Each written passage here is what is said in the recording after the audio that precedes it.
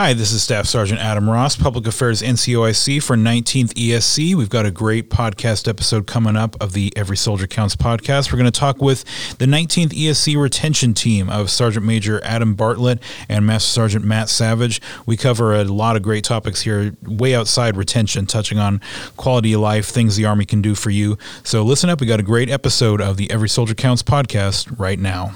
Welcome to the 19th ESC Every Soldier Counts podcast.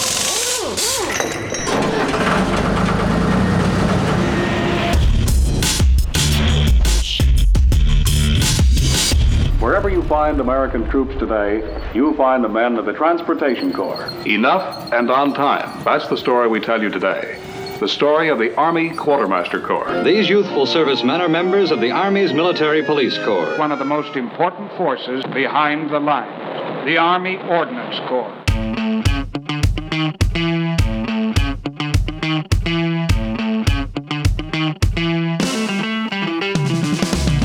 Welcome again to the 19th ESC Every Soldier Counts podcast. I'm, of course, Staff Sergeant Adam Ross, Public Affairs NCOIC for 19th Expeditionary Sustainment Command. We have another great episode for you today. Joining me in the studio is the 19th ESC retention team of Sergeant Major Adam Bartlett and Master Sergeant Matt Savage. Thank you, gentlemen, for joining us. Thanks for having us. Thanks for having us. Appreciate it. So we're going to, like we usually do, we kind of delve into get to know you a little bit, get to know your background. So, Sergeant Major, let's start with you. So what led you to enlist in the Army? What was your original MOS? So I enlisted in January 2001, came in as a 77 Fox Petroleum Supply Specialist, which is now a 92 Fox. So did basic training at Fort Jackson, AIT at Fort Lee, truck driving school down at Fort Leonard Wood, Missouri, and then I reported to the mighty 101st Airborne Division Air Assault in 2001. So you got that patch quite a while ago then, on your right side. I did. I participated in the initial invasion into Iraq, OIF-1, back in March 2003. Good stuff. Okay, Sergeant Savage, how about you? Well, I enlisted 2 years after this fine gentleman as a 92 Fox, so the Army did not like what they called him, and so they changed it, I guess. So we were both fuelers, same kind of path, except for me, I went to the mighty Airborne School, and then I went and served the next long amount of time as in the USASOC world as a paratrooper and petroleum supply specialist working in that environment. Very different from 101st, but very broadening too, because we didn't have all the aviation assets and everything. So it was very interesting. You know, I joined the Army because I had no clue. I graduated high school on a Friday, and that Monday I looked at the Coast Guard. They were closed, and Tuesday the Army was open. I should have joined the Coast Guard maybe. Yeah, I was going to say, you almost so close to joining the Coast Guard. Right. Well, I want to say, are you the only soldier in 19th ESC with the Halo Wings? I am not the only soldier in 19th ESC with Halo Wings. Chief Gilmore is also a free fall jump master in the DMC, but I am the only career counselor in the Army. Halo and Halo Jump Master qualified. Really? So could you tell us a little bit about that school? That's kind of one school that maybe people have heard about, they don't know too much about. Yeah, so it's we use Halo loosely because it's high altitude, low opening. It's got a good catch, and like all good things in the Army, it's an acronym, right? But it's actually the United States Army Military Freefall School, not to be confused with skydiving, because what military freefall is basically consists of is work. It is to infiltrate an objective from roughly 25,000 feet or above under full combat load, which is commonly referred to as a wall locker jump, but you're also under O2. So oxygen supply, everything, because when you go up that high, you have to be under an oxygen because the plane is obviously not compressed. So it's decompressed. So you're on thin air, so you're breathing oxygen and you jump. So it's a predominantly special operations type school for Special Forces soldiers, select riggers, and then every now and then you get soldiers that win a Soldier of the Quarter, Soldier of the Year board, and it's been given out as an award for that, and that's how I received it when I was a Career Counselor of the Year for Special Forces Command. So you were a career counselor when you went to Yep. that. That's interesting. Okay. All right. Well, with that, we if you hear that sound, this means it's time to change things up a little bit. We're going to go to our 50-meter target portion of the show, and so these questions are going to come quick. Just ask that you respond quickly, like when the 50-meter target comes up. So no peeking. So Sergeant Major, we're going to start with you. If you were to open a restaurant with your cooking, what would be on the menu? Well, I have to start with my favorite pepperoni pizza. I'm from the Chicago area, so we like ours cut in squares, not in traditional slices. Extra pepperoni, extra cheese, but it would definitely be a pizza restaurant with some fine beer, I'm certain. Yes. Okay, and Sergeant Savage, if your restaurant was next door, would you be able to get more customers with your cooking? I would. It would be bourbon and small plates. That's it. Okay. So stay with you, Sergeant Savage. You're going to a desert island. You're banished to a desert island. We won't get into the reason why. You can only bring one TV show with you. What is it? 24. Okay. Sergeant Major, how about you? Mine is actually 24. Okay. I've been watching Jack Bauer of late, so yes. Okay, some symmetry from retention. We'll see if that continues.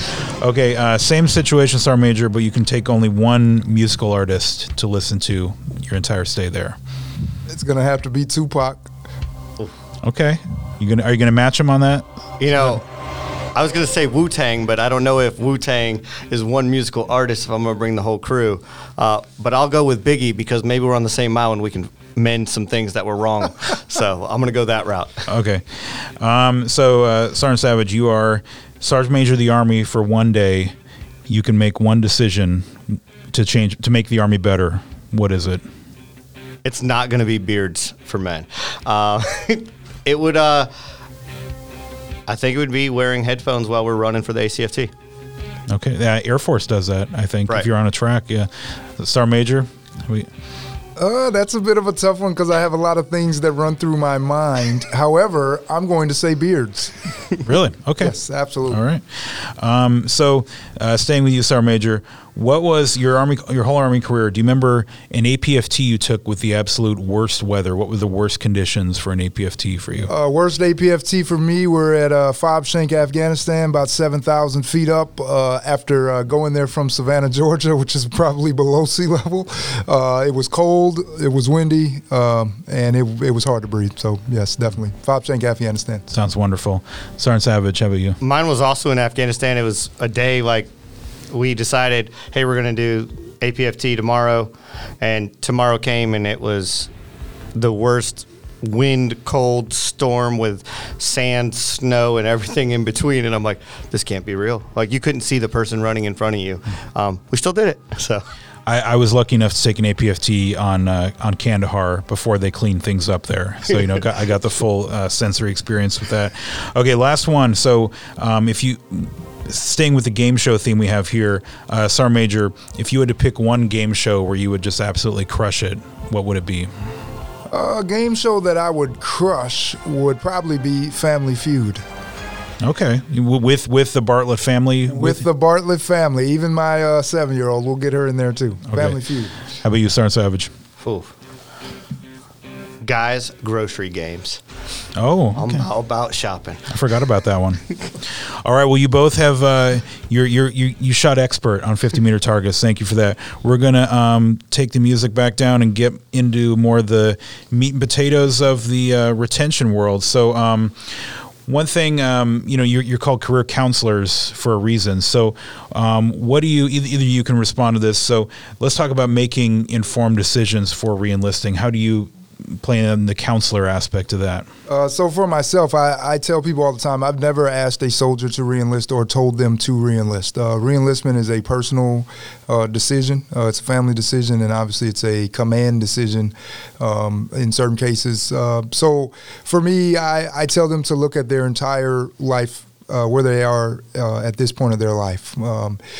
Sometimes we get folks who, staff sergeant 10, 11 years in, but just finished a master's degree in finance, which was the case of a soldier I had when I was at Rock Island. There was nothing that I could offer that person. It would have been criminal, really, for me to tell that person to stay in the Army at that point. They were single, had no spouse, no children, no responsibilities, had just completed a master's degree in finance. Then sometimes we get the soldier who comes in and has the opposite situation, married, children, no degree, and you say, hey, well, what are you going to do? I'm going to get out and go to school. And you look and you say, well, how are you going to support said family, or what's the rest of the family dynamic? So I inform it from all of those perspectives. I'm more a conduit. I am somebody who facilitates the reenlistment, but the actual decision to stay Army rests with the soldier command and family. Yeah, I think, my perspective, I had the opportunity to be a recruiter before I became a career counselor. So out there, I was asking people to join the Army. And that was really rewarding for me because, like Sergeant Major said, you met people that had different walks of life, right? You don't know where everybody comes from. And I think that's the most valuable lesson NCOs today and platoon leaders, right? At that level, platoon sergeant, platoon leader level, they don't know where their soldiers come from. And it's their job to really figure out where they came from. So for me, I was realizing everybody's different. So I tell them about the Army, and it was the only job in the world that I know where you're selling something that nobody can touch, taste, see, test drive, feel, nothing, They're going off my word, and they're joining, right? As a career counselor, it's very different. I'm going to thank you for your service. First question I'm going to ask is, why did you join? Did you get what you wanted out of the Army? And if not, is there anything I can do to assist you to getting that with continued service? If the answer is no, I'm still going to thank them from their service. I think that's the biggest misconception is we're out here to just put numbers on the board, but that's not the case. 19th ESC is doing a phenomenal job. We're keeping people in the Army. We're number one in the Army at that. So, for us, it's more about we're going to ensure every eligible soldier gets counseled and gets the options that they deserve. Because I know when I was a junior soldier, that's what all I wanted to know is, what can I do? Too many times do I see people that say, my career counselor didn't tell me this, or the retention guy didn't tell me this, or, I had no clue I could do that. I don't want that to be a second order effect of Master Sergeant Savage or Sergeant Major Bartlett didn't tell me that. I'd rather we tell them everything and then let them, as he said, make an informed decision. So that's kind of my MO. It's been that way since I came off recruiting duty. So I saw it from a different light because I saw where people came from. So now I don't need to beg people to stay in the Army. They joined, they served. We're in Korea right now. Every male here does 2 years. If we could get every male in America to do 2 years, life would be great. People will stay. People enjoy it, but I'm just thanking people for serving. That's a really good way to put it. And you talked about giving them, what you can give to the soldier. One of those things you can help them with is reclassing, getting a new job. There's tons of MOSs in the Army. What are some misconceptions maybe about reclassing or frequently asked questions you get? I would say the biggest misconception of reclassing is that it's really easy. I say that, and I'll give back to my recruiter days is, that was what they taught us in recruiting school is like, hey, make sure they pick a job, and if they don't like it, tell them in 2 years they can reclass. So I was like, oh, that must be easy. Now, I had already been in the Army 5 years at this point, and I've never reclassed, but I'm in recruiting, and I can go be a 79 Romeo, so I was like, oh, maybe it's right. So when I became a career counselor, then I realized it's not that easy. Reclassification falls under really three things. And every soldier, if they meet these three things, you can. The number one is do the strengths of your current MOS allow you to reclass? Is there training available for the MOS you want? And do you qualify for the MOS you want? If all three of those line up, then reclassification is easy. It doesn't matter if you reclassify as a re-enlistment option, which is called Army training, or if you reclassify outside the re-enlistment window, and that's just called a reclassification. The difference is one you process with a 4187, the other one you process with a re-enlistment contract. And I'll go further on that is just there are multiple MOSs that it doesn't matter the strengths of your current MOS. But it's funny because those are the MOSs that not everybody wants to do. So you have Special Forces, you have Civil Affairs, you have PSYOP, right? You have the contracting NCO 52. So you have those MOSs that are available, prime power specialist, Army diver. But, those are the hard ones. So it makes it, well, I don't want to reclass into that. So I'll help you reclass, but we have to look at it. And, if you're going from an understrength to understrength MOS, that's where it gets tricky. Because if you're an 11 Bravo that's understrength, right, we might be understrength 300 soldiers, but realistically, there's 1,000 of them. If you go to, we'll say, a small MOS like 12th Papa, they're understrength 50 soldiers, but there's only a strength of 75, right? So they only have 25 soldiers. They are exponentially more understrength, even though 11 Bravo has more slots they need to fill. So that one would make sense. But if it was flipped, they were at 12 Papa trying to go 11 Bravo, we're not going to support that, because the Army needs to fill those priority holes. So that right there is where that's the hardest part of my job, is to help somebody understand, if you do this, it's going to hurt you, and that's what HRC looks at. They look at actually what is the promotion potential if we allow this soldier to reclass, if we approve the exception to policy. Are they going to get promoted? Are their current points comparable, commensurate with the other soldiers of that same grade and the new MOS? If it looks like they're going to get hurt as far as promotion and advancement, we're not going to approve it.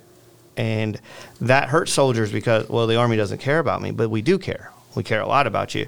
It's just the benefit is not worth the risk. We're not going to put you in a position where it's going to hurt your career longer, even though that might be the job you really want to do. So that's the misconceptions of reclassification and the down and dirty of, hey, if you get those three things right, 99% of the time you're going to be able to reclass.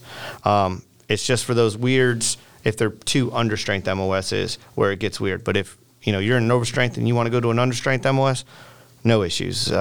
We process them all the time, but you have to meet the qualifications for the new MOS. And that's where a lot of folks, especially in Korea, if you have to take a college class, if you have to do certain things, well, we're only here for 12 months for some people. So you might not be able to knock all that out. And then if you're on orders, you can't process a reclassification. So you get on orders here, it could be 4 months in, it could be 12 months in, So if you're on orders, you can't process a reclassification. So that's where I would say it's a little unfair. But, reach out and talk to your career counselor as soon as possible. As soon as you think you want to reclass, talk to somebody. And I think, so my take from that is you need to be actively looking at your career, way before your reenlistment window even comes up. So, it can't all be just jammed into the last, 5 months, before you reenlist, maybe. Right. So I would add on to that to say that anybody can do almost anything, but not everybody can do everything, right? And so one of the biggest challenges we have, and that I've seen in my time as a career counselor, is the expansion of technology, social media, websites. And Sergeant Savage and I just were taking a look at a Facebook Live event for ArmyReenlistment.com. ArmyReenlistment.com is a great source of information. I know the owner of it personally, support him in his endeavors.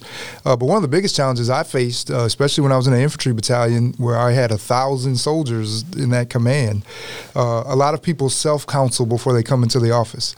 And so you have Army Times saying anybody wants to be an astronaut or whatever the case may be. And now we spend an hour trying to explain to somebody why they can't do that opportunity that they just saw, which said that, UAV operators are needed throughout the Army. Okay, great. However, you might not have the line score. You might not have the clearance. Just all the different factors that go into doing kind of those jobs. So it's managing expectations, and it all comes down to needs, wants, and desires. We listen to people's desires, got it. If we can make those happen, that's great. Wants, okay, yep, if we can do it, that's great. But now we're kind of into that kind of they have something that they have to overcome in order to get it. what the soldier might need in their career might not be what they want or desire, i.e. the person who wanted to go to college when they ETS'd, but didn't have a plan on how they were going to support their family. Your desire might be to be a doctor, and you might want to go to medical school, but right now you need to feed your family, which the Army provides with benefits and stuff like that. And speaking of college, one benefit that you guys factor into a lot is the post 9/11 GI Bill. Like if a soldier maybe wants to pass it down to a dependent, they oftentimes need to talk with career counselor. What can you tell me about the kind of things you talk to soldiers about with post 9/11? Yeah, so our job used to be to approve every post 9/11 transaction, or we would go in and literally have you sit at our desk, do the transfer, we'd re-enlist or extend you, and then we would approve it right there on the spot. Now it's a little different. Now we monitor the actual website for the post 9/11 GI Bill and see who in our command has submitted the request and if it's been rejected or approved. Anyone that's been rejected, it usually is rejected because they don't have the service remaining requirement, and that's 4 years. So what we have changed is now I counsel every soldier that has 6 years in the Army. If they come in my office, if they're in processing, out processing, or re-enlisting, and they have 6 years on that day or more, I'm going to talk to you about the post 9/11 GI Bill. And I believe I'm a great person to ask about it because I've seen 3 sides of the post 9/11 GI Bill. I'm the service member, right? So I originally paid my $1,200 in, and I know how to get my money back. But all 36 months of the post 9/11 GI Bill have to be used. And if there's 3 days remaining, they got to take some kind of course, pay out of pocket for the 27 days or whatever is remaining to get the $1,200 back. I transferred it to my my ex-wife at the time and my daughter. And I also saw that my ex-wife, she didn't do so hot in her classes, and you actually have to pay that back. So it's just like TA. So I tell soldiers, hey, if you transfer this, you can give everybody 1 month. That's our recommendation, is give everybody 1 month, and you can go in and manipulate it. So when she and I got divorced, we had an agreement, let's just give all of our college to our daughter, and that's what we did. And that, to me, was real important. Now my daughter's college is paid for, and I received, my master's degree while I was in. The Army's paid for that. So for me, it's been really a reward. So when I talk to soldiers, I say, hey, have you thought about transferring your education? And they say, well, no, I think I'm going to use it. And I said, well, how much college have you taken while you've been in the Army? Well, none. Well, why not? Oh, I don't have any time. I said, well, there's 24 hours in a day. Like, what are you doing with your 24 hours? I hate to say it like that, but I made my own time to ensure I was taking college classes.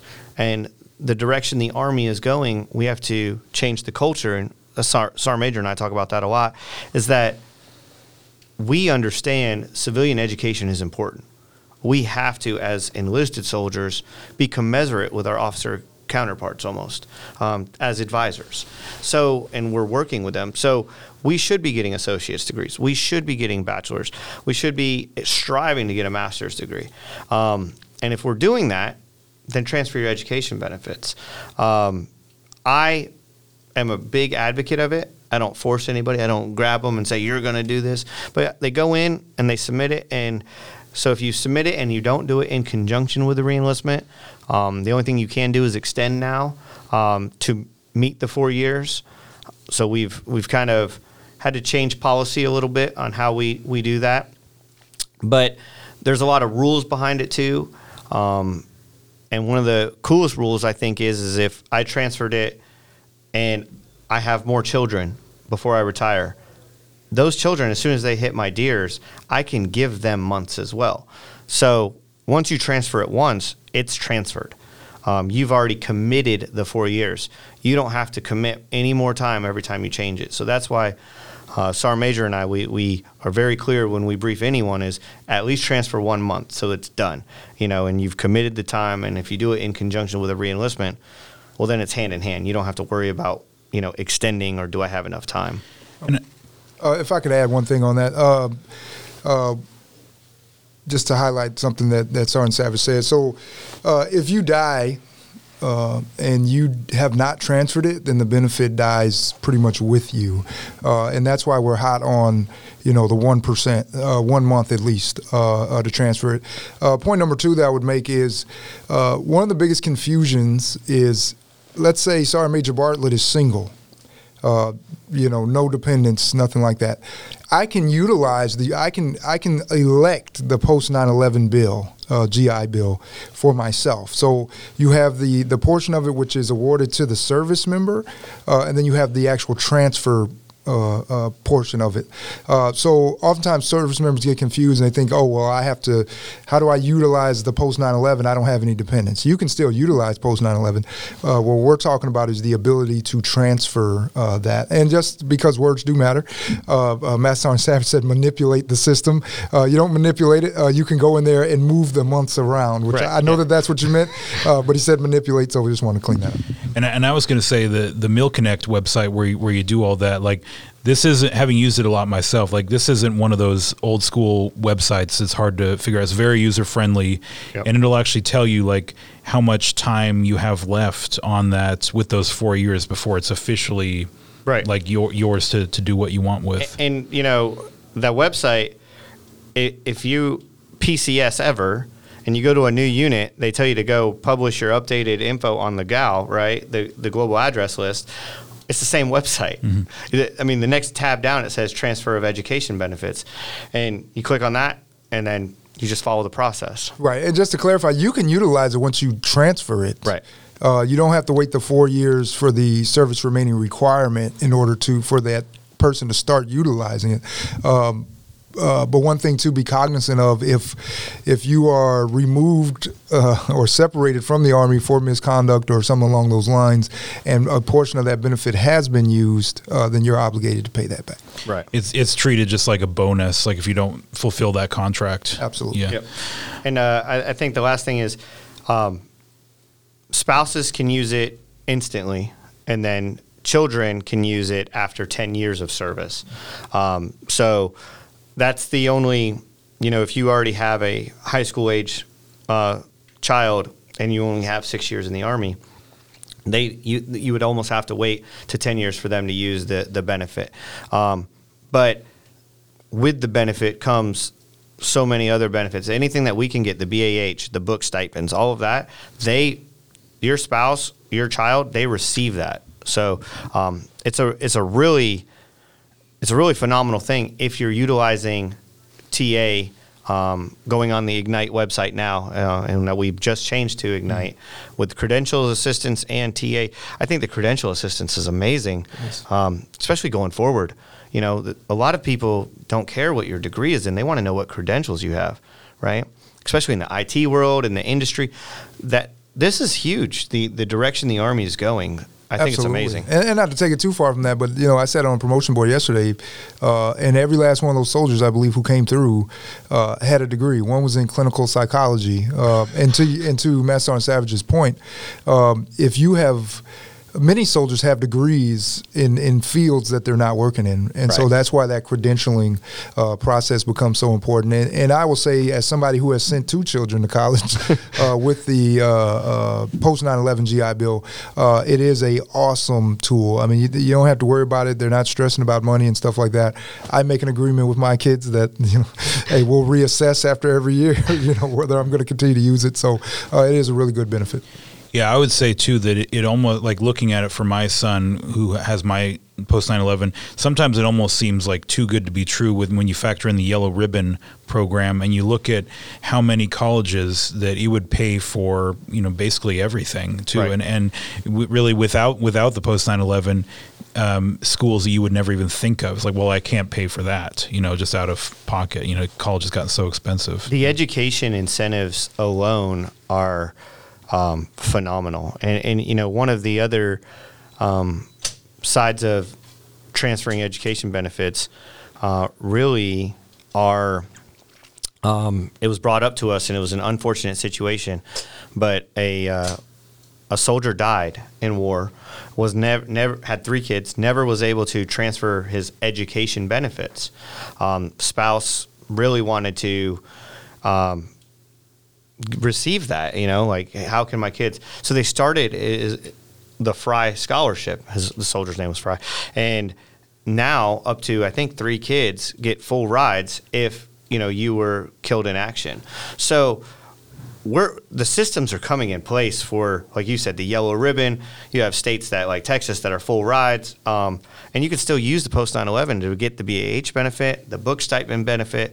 Those are available. So it's really an amazing, the way ahead, it's exciting. And we're going to take a quick break now. We're going to come back and talk more about retention with Master Sergeant Matt Savage and Sergeant Major Adam Bartlett right here on the Every Soldier Counts podcast.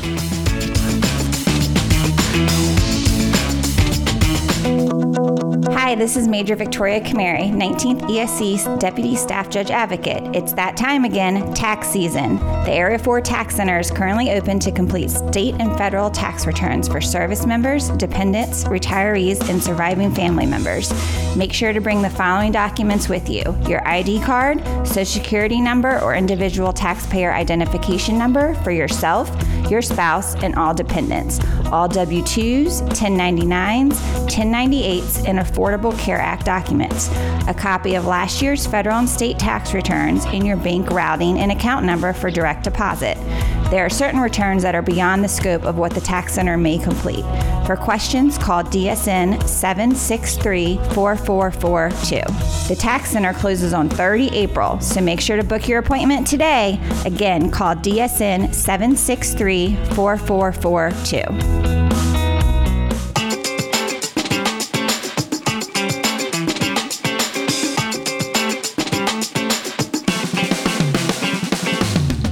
And we're back with the 19th ESC retention team of Master Sergeant Matt Savage and Sergeant Major Adam Bartlett right here on the Every Soldier Counts podcast. And Sergeant Major, something we've talked about before is the assignment of choice program that you're kind of linked in. What can you tell me about that and what the goal for that program is? So Korea, the assignment of choice, has been my life for the past 7 to 8 months. And really, it's something that USFK wants to look at. How do we make Korea the assignment of choice, and how do we incentivize soldiers to extend their tours here on the peninsula? So it started off kind of just as a conversation between myself and the CG. And the CG, General Allen's premier objective is to lower the turnover during the summer bowls period, which is July to October, where we receive an influx of soldiers, and unfortunately we see a lot of soldiers depart. Even for us at the senior level, all the sergeants major leave within about 6 weeks of each other in the summer. So it's not just a junior enlisted thing. It's not just a NCO thing. It's literally a Korea deal. If you're a senior personnel, generally you're moving during the summer because you have the children and stuff like that. So what we wanted to do was analyze how do we incentivize soldiers' families to stay here an additional year. What I probably did not understand at that time. It sounded like something easy, well, hey, let's see what school we can give them, and if they agree to serve 12 months, then we'll do it. Well, what it actually required was for me and my team to literally rip open and break apart every phase of the process of a soldier's tour in Korea, the cradle to the grave, as we like to say, in our world. And so what we found were there are 4 specific transition periods for soldiers as they come down on assignment instructions for Korea all the way until they're on the plane leaving the peninsula. And so the first one is sponsorship. The Army sponsorship program, Total Army sponsorship program, covers sponsorship, how we are required to sponsor soldiers as they come down on assignment. So the sponsorship piece, I come down on assignment. I'm most of the time it's 180 days from report date that a soldier receives assignment instructions. If you're like myself, I got them probably about 60 days before before report date for my assignment instructions. That 120-day period, 4 months, from generally our standard 180-day before report to some of those quick fuse assignments, 30, 60 days, that 4-month gap is when a soldier would be looking at command sponsorship here to the peninsula, running the EFMP process if they have the exceptional family members that require additional care and resources here on the peninsula. So the sponsorship portion is our first opportunity to reach out to a soldier, welcome them to Team 19 in our case, and start to lay out exactly what our organization does, what it means where every soldier counts, and we're planting kind of that seed into them as far as we're looking forward to you and your family's arrival and how can we assist. The second phase is reception integration. So that's when the soldier lands either at Incheon or Osan Air Base here on the peninsula. Now, due to COVID-19, we're dealing with quarantine and some additional requirements that previously weren't needed. So we're ripping apart reception integration. How can we better receive personnel and integrate them into Team 19? We are also discovering that this is the time where we want to put out there a potential incentive for soldiers to attend a school, ASI producing school, or just a career development school on Peninsula up at Camp Humphreys. They offer a bunch of courses up there. And then off Penn, we're talking the ASIs with the MP battalion. They have a lot of military police and investigator skill sets and things like that. But that's when we want to plant the seed. We want to welcome the family, welcome the soldier, get them integrated into the organization. The third phase, which is the longest, that's the soldier development. How are we developing potential and personnel on the peninsula for two reasons. Number one, to better be prepared to fight tonight if it came to that. But the second reason is, what are we producing and sending back to FORSCOM, USERPAC, and TRADOC, or U.S. Army Europe? What is the war fighter, the state of the war fighter that we're sending out of here? Because believe it or not, a lot of personnel, this is their first duty assignment fresh out of AIT. This is their first encounter with the Army. Those of us who've been in the Army a while understand career kind of has its own dynamic, just based off of you have to be ready to go to war at any moment. But how we prepare those soldiers to go forward to their next duty assignment, prepared, developed, promotable in some cases, to go out there and lead formations in the FORSCOM, USERPAC, USER world. And so that obviously is a critical piece of what we're doing. And I would add on to one of the reasons why it's even more important is that gets to the perception of Korea. We hear people when they get here, this is what I heard about Korea. Mm-hmm. Korea's a bad assignment. You know, the best way to make sergeant is to go as a staff sergeant. All those things that we've heard. Those are things that come from people who served in Korea and have transitioned back to another unit and spoke about Korea and their experiences. So developing the soldier professionally, personally, getting after the holistic fitness approach, all of those things are vital in the development phase. The fourth phase is transition. Everybody, for the most part, will leave this peninsula. If they stay, most of them are voluntarily. There are some people who get into some involuntary circumstances, but everybody will leave. And it's understanding that all of those ways that we transition off of the peninsula are important, and that everybody's treated with dignity and respect on the way out of the door. Because again, that transition process is what's fresh in that service member's mind when they show up to a new unit. Right. And so how we transition them through the PCS process, retirement, involuntary separation. We've dealt with some qualitative management program, QMP notifications. All of those are significant emotional events, and how we do those four things: sponsorship, reception, development, and transition, increase the potential for Korea to be an assignment of choice. Yeah, I you know, he said it best, is what you hear about Korea before you come to Korea. As a senior NCO for both of us, I was excited. And I was in Iraq beginning of 2020, and I was sitting next to a CSM. And I knew I was coming to Korea. I just didn't know when, because we went on New Year's Eve to Iraq. So I was just waiting for our presidential situation and everybody to say, okay, you can go home. And then I'd find out when I was coming to Korea. But I was sitting next to the CSM every day, and he would just tell me about the food. He'd tell me about how much he loved it. I didn't hear one bad thing he said. And And I look at and I see other senior leaders, battalion command sergeants major, and they say the same things, like the great times they had. It was the mid-level in the formations that said all the terrible things. And I was looking forward to it. I love food and I love traveling, and I did not know that there was COVID coming. So, and we came to Korea at, I think, the best time.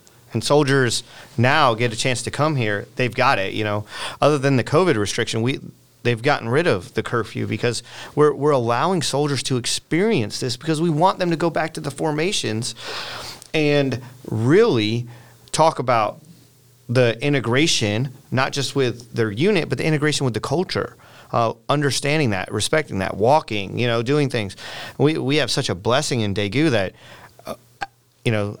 Sergeant Major and I, we joked to our friends in Pyeongtaek at Camp Humphreys. I said, we have to drive through Korea to get to work. We don't wake up and walk across the street. We wake up, drive, through the city, seeing the bread, seeing everybody on their scooters. We experience Korea, and then we get to work. To me, that's what this is about. And the CG and Sergeant Major, they've been working directly together to make Korea assignment of choice. And for my job, since this has been his baby, is really I want to help promote stabilization here. So re-enlistment stabilization, what can we incentivize? Are there different ways to incentivize? What you being a PAO, what school could I send you to incentivize you to stay here? Okay, with COVID, can I send you back to the States, or is it offered on the peninsula?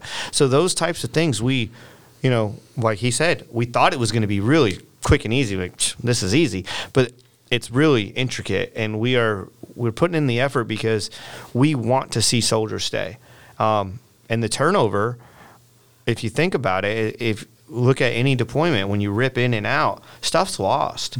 And I can tell you, as a senior NCO, I spent my first 3 months building something, walking around, shaking hands, meeting people. Who are the key players out here? Who's going to help our soldiers? Then I spent the next 3 months, ensuring that those relationships got better and forged them. And then now I'm on my downwards, slope. Like, your first 6 months, you're really building your foundation. And after that, the next 3 months, the house is put on the plot. But you really don't get to see the roof until you leave, and somebody else might not like your floor plan, so they might want to start it all over. That's, where if we can incentivize and everybody can see what we have around us, we can finish the houses, and then we can have a neighborhood, like of nice houses, and people are like, wow, I really like living here. I got a great house. I think that's my small mind. That's how I think of it. Right, and I agree. I thought back to one of the highest stabilization rates that I had as a career counselor. I was at 40%, which is pretty high, when I was stationed at Hunter Army Airfield in Savannah, Georgia. And I can tell you, I spent 6 years at Hunter. We deployed out of the door 3 times. There wasn't a great taking to the unit op tempo, but people loved Savannah. Yeah. People loved the location. They loved where it was at. It was a great time in Savannah when you got to see Savannah. And so I've taken some of that with me here as far as the quality of life aspect of this. If soldiers have a good quality of life that supports command sponsorship, that supports, obviously EFMP, we're a little hands tied.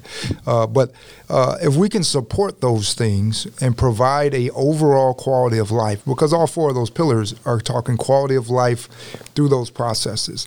If I had a terrible sponsorship experience, by the time I get here, I have preconceived notions that reception and integration, that first time I step off the plane, is going to do one of 2 things. It's either going to validate those preconceived notions or it's going to change them. Mm-hmm. If my reception and integration thing didn't go well, which quarantine is rough, I've been there, to be isolated for 2 weeks.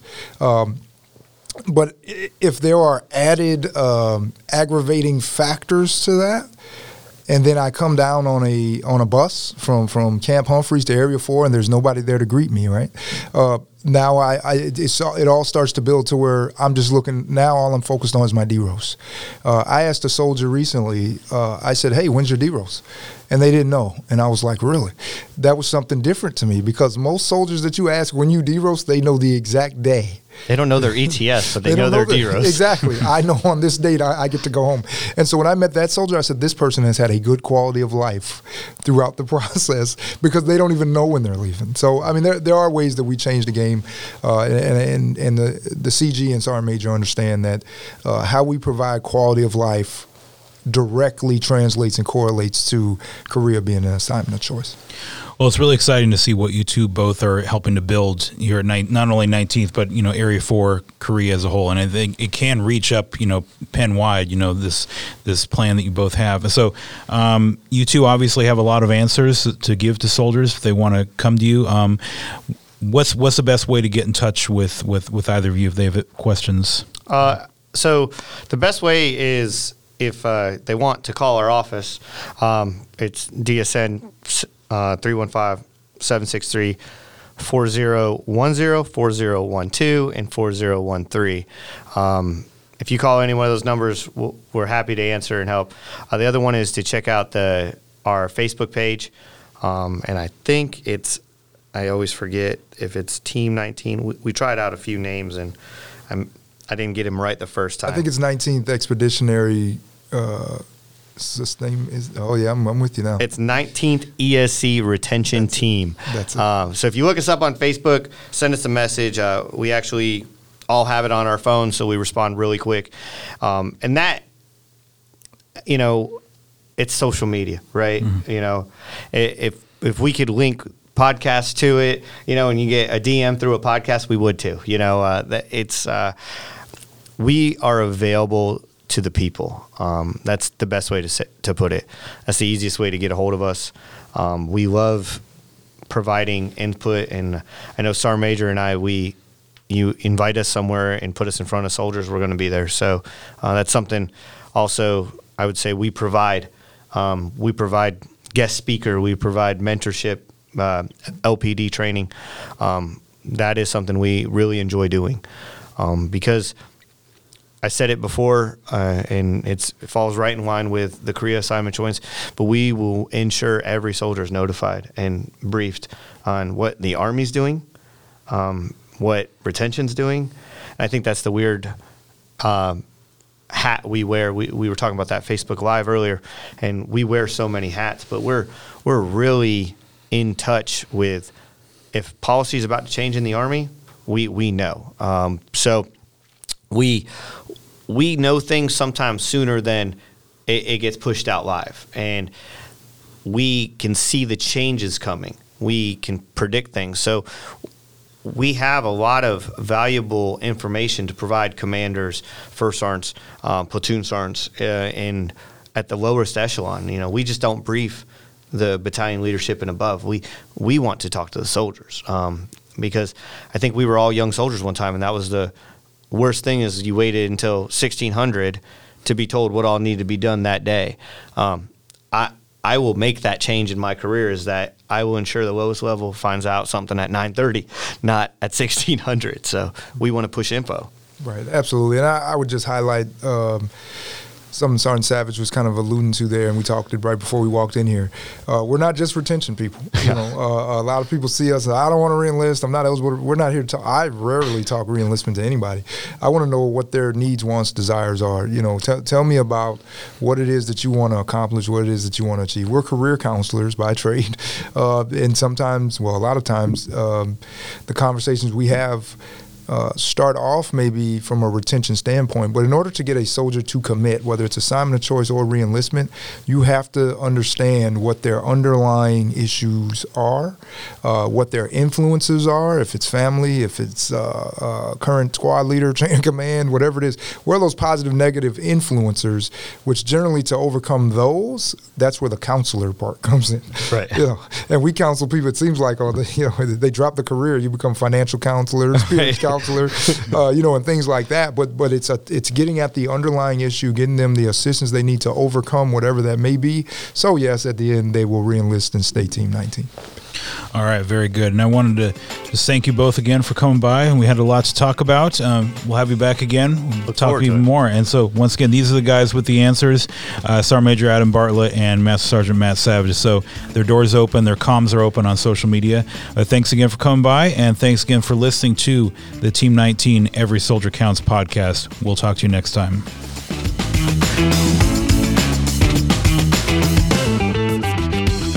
And again, I want to thank the 19th ESC retention team, Sergeant Major Bartlett, Master Sergeant Savage, for coming by. And if you haven't yet, please subscribe to the Every Soldier Counts podcast wherever you find podcasts. And please find us on Facebook at 19th Expeditionary Sustainment Command. Thanks again for listening to the Every Soldier Counts podcast.